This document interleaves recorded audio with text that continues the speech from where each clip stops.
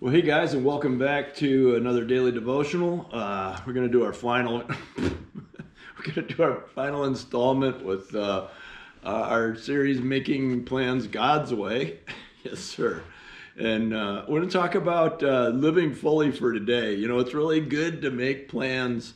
Very good to make plans for tomorrow, as long as we don't forget to live fully for today while we're doing it.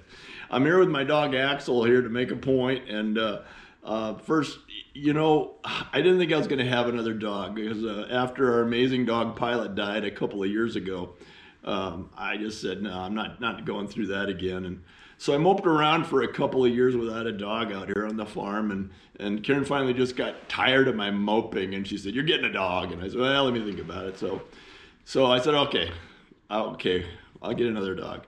And her only stipulation was that we get one that doesn't shed. She said, "I'm just tired of running the sweeper around after dog hair all the time." And I said, "Well, what kind of dog doesn't shed?"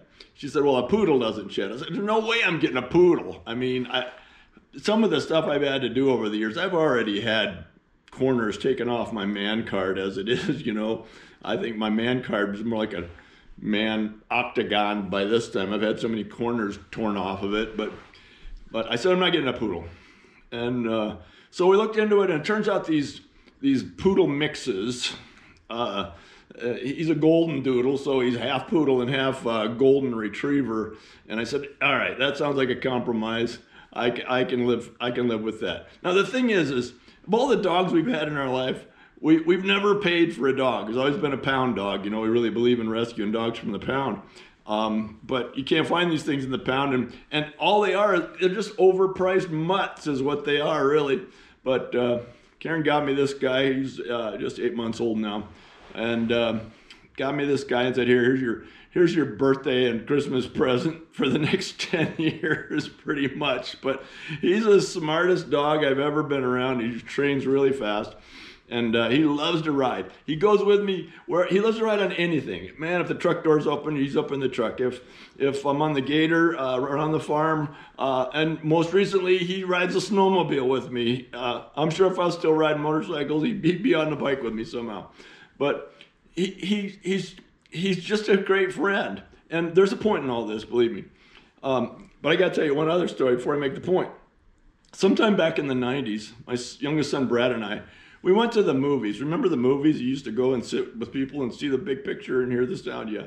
Well, we went to the movies and we saw a movie called Crimson Tide. It has Gene Hackman and Denzel Washington. And Gene Hackman, I just loved it.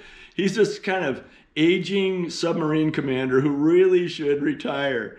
And one of his eccentricities is he has his Jack Russell Terrier that follows him around the sub, you know. And everybody has to put up with it. And I just remember leaving that movie going, man, I hope when I get to be the old guy, I'll be that eccentric, and I'll have a dog that goes with me wherever I go. Well, this guy goes with me wherever I go now. And my point is that I didn't realize until recently, now I'm the old guy. Now it's time. It's my time to be the old guy with the dog. And I just want to remind you what Ephesians chapter 5, verse 16 says. It says, redeem the time. You got to live in the moment, because pretty soon it'll be your turn to be the old guy with the dog, and you won't even realize it. Now, I'm not upset at all about being the old guy with the dog. I'm loving life. But I'm just saying, we can make plans for the future, but we also have to live in the moment. Jesus said, take no thought for tomorrow. Now, he wasn't talking about plans. If you read that passage, he was talking about not worrying about tomorrow, about whether you're going to have enough stuff, because God's going to take care of you. And he said, don't worry about tomorrow, because if you worry about tomorrow, you don't get to live for today. You just miss today in the process. And, you know, making plans is important. It really is. And I think we've been through some steps and some scriptures that should help us know how to make plans God's way.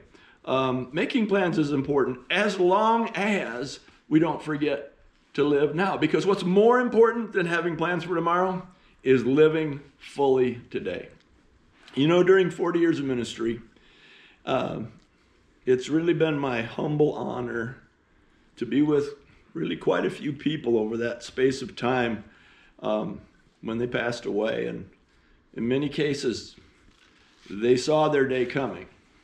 One reason or another, they saw their day coming. And so I was able to visit with them and, just talk about that day. And it really has been a humble honor.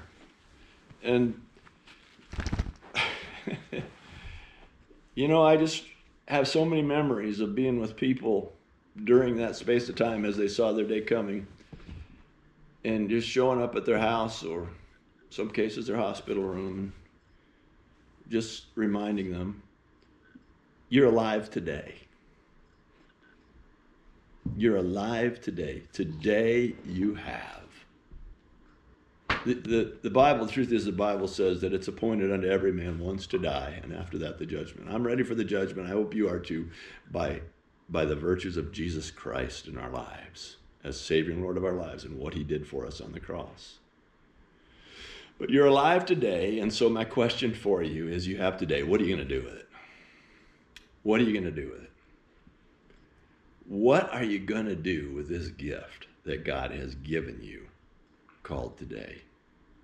I could tell you what I'm planning for today, and it might sound like a good day. It might not sound like a good day to you. But that doesn't really matter, does it? About what you think about my day.